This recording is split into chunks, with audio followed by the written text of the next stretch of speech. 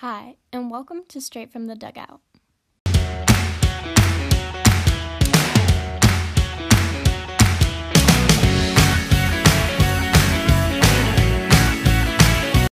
We have finally made it to the World Series. It has been a really interesting season this year, but I'm so thankful that we've been able to get through COVID and quarantine, and now we are getting into the World Series. To start off this episode, I just wanted to talk about Game 7 of the NLDS. It was incredibly painstaking. I was, sitting on my couch just watching it, and at first the Braves were leading the Dodgers until they had a tying home run in the 6th inning, and then Cody Bellinger in the 7th inning having a game-saving home run, making the Dodgers lead 4-3 and finally winning the game.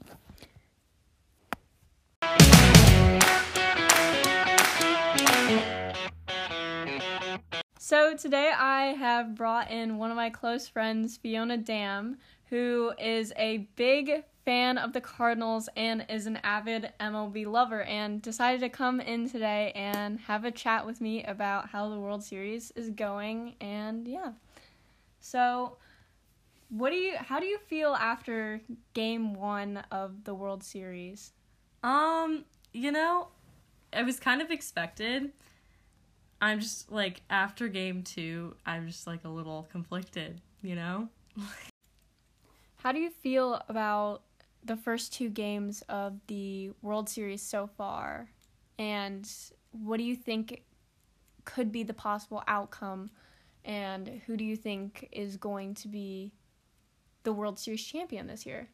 Well, obviously, Dodgers won Game 1, and then the Rays won Game 2. But then the Rays have the best strikeout record in the MLB right now. And Blake Snell with his no-hitter until the 5th inning. I'm kind of caught because the Dodgers played really well. But I honestly think it might be the Rays' time to win a World Series. It could be because, they haven't won a World Series yet, and this is only the second time that they've appeared in the World Series champions, but at the same time, the Dodgers have been going to the World Series quite a lot recently and have lost every single time. Yeah. I just think that another factor of the Dodgers is that their lineup of batters is really good. Like, Cody Bellinger is constantly hitting these huge home runs, and they have a lot of stolen bases, which is really good because it's every little bit that is going to get down to the last minute to depend on who's going to win and who's going to lose. Yeah.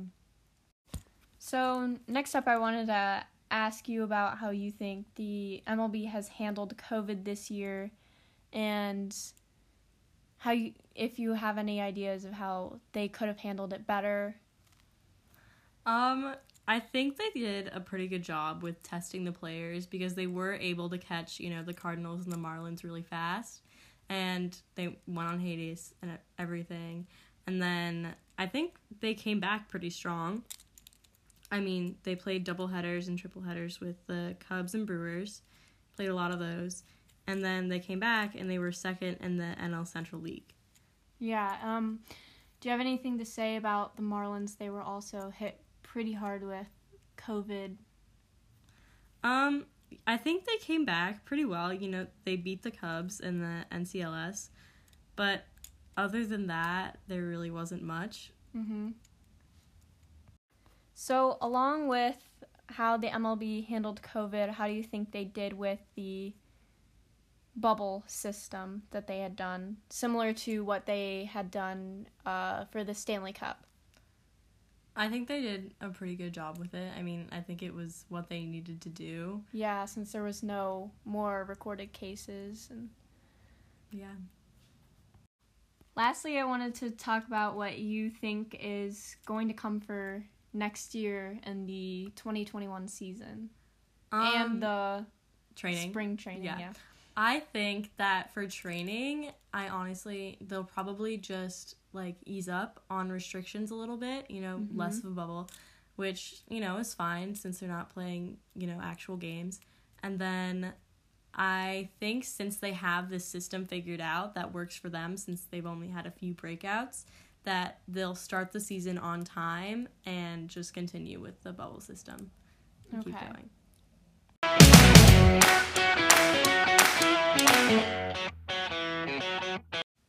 For the last portion of the episode, I wanted to dive into something that I've been doing for the past couple episodes where I talk a little bit about the history behind the games and some, you know, interesting things that I found out about.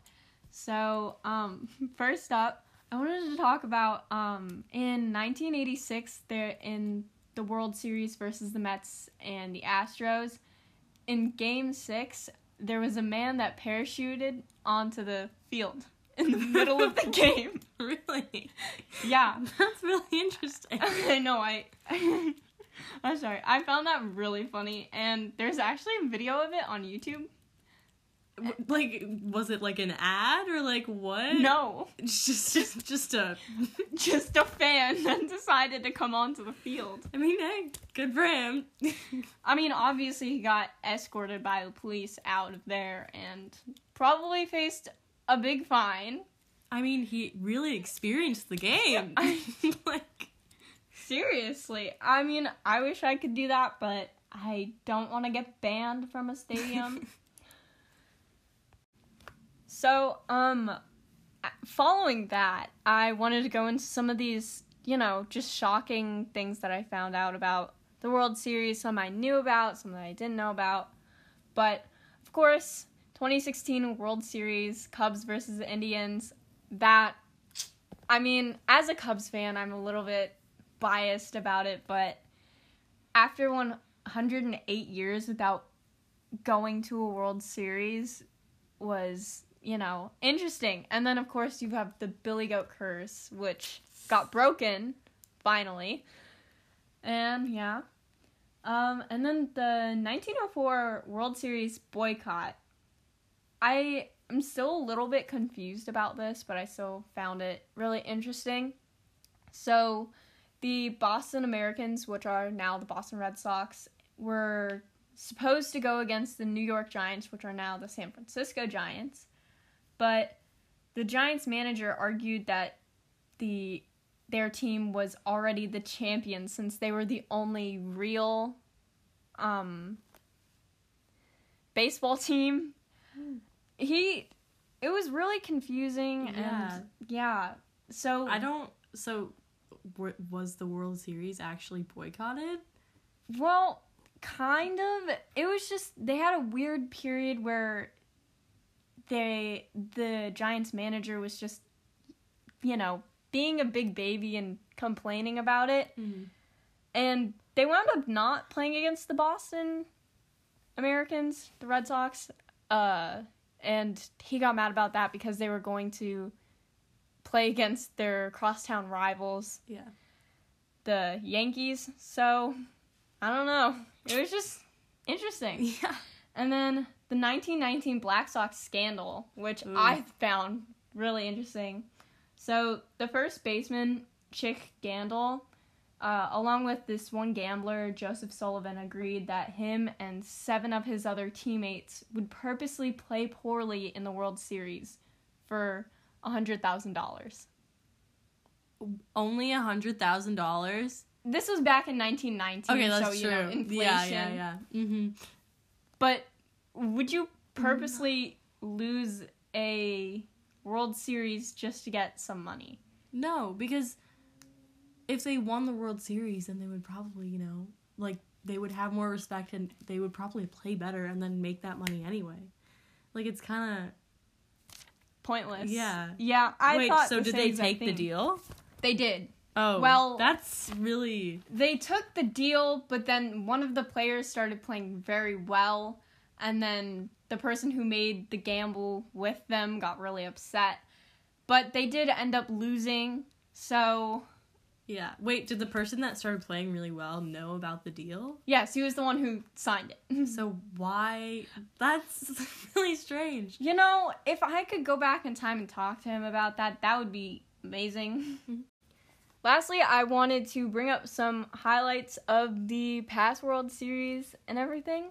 So, Sparky Anderson was the first player to have won a World Series from the American League and the National League side. And, yeah, it was pretty cool. Nice. And then Yogi Berra he's the person who's won the most World Series. He has won a total of 10 World Series in his... Wow. Yeah. That's a lot. That's what I said. And then, of course, the team with the most titles are, of course, the New York Yankees themselves with 27 wins. That's a lot. I know. I was expecting them not to play in the World Series this year, but their team is pretty good. Mm-hmm. So that is the end of episode 3. Thank you so much for listening, and have a good week. See you next week.